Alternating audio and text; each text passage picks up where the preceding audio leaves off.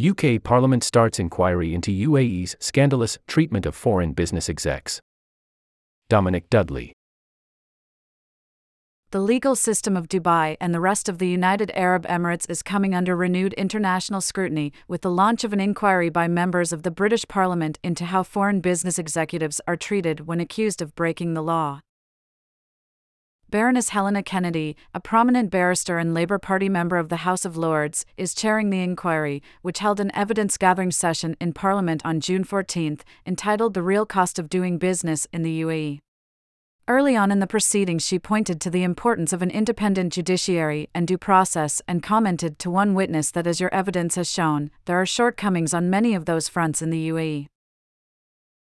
The cross-party panel also includes Conservative Party MP Robert Buckland, who served as Secretary of State for Justice from 2019 to 21, and Liberal Democrat MP Alastair Carmichael, who takes a close interest in human rights issues in Gulf states.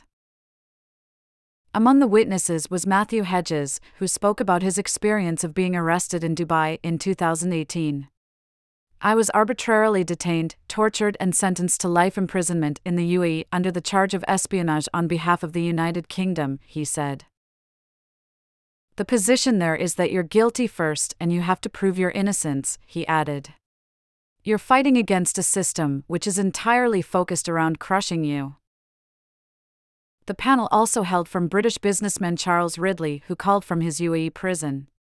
He is currently serving a 20-year sentence due to alleged fraud linked to a large real estate development in Dubai called The Plantation, which had been backed by a loan from Dubai Islamic Bank, DIB.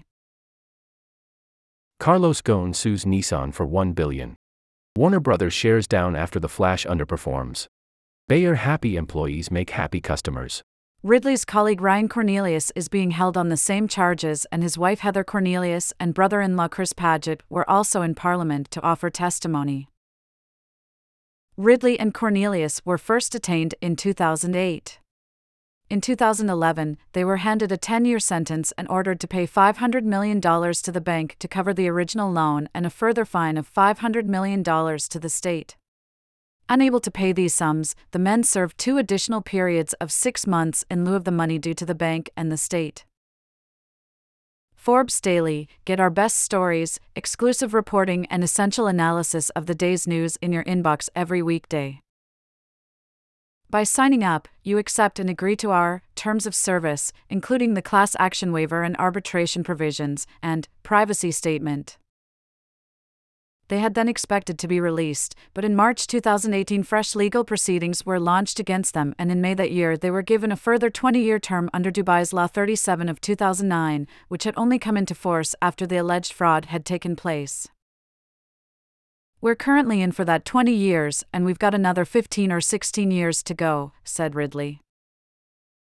In response to his testimony, Kennedy commented, "We certainly have deep concerns about the whole way that this law operates, and how you've been treated is scandalous."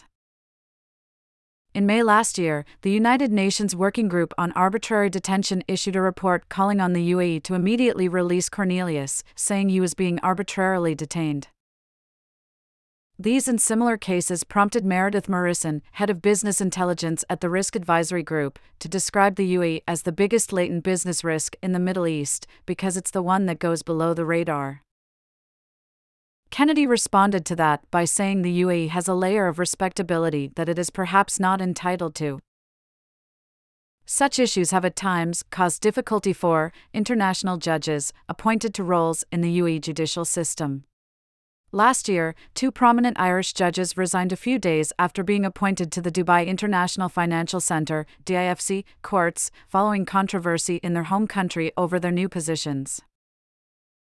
A UAE government official told Forbes their country had a strong pro-business environment underpinned by a legal system that operates in line with the highest global standards of transparency and equality, and insisted that the legal system ensures all individuals and companies are subject to due process and guarantees the right to a fair, equitable and timely trial.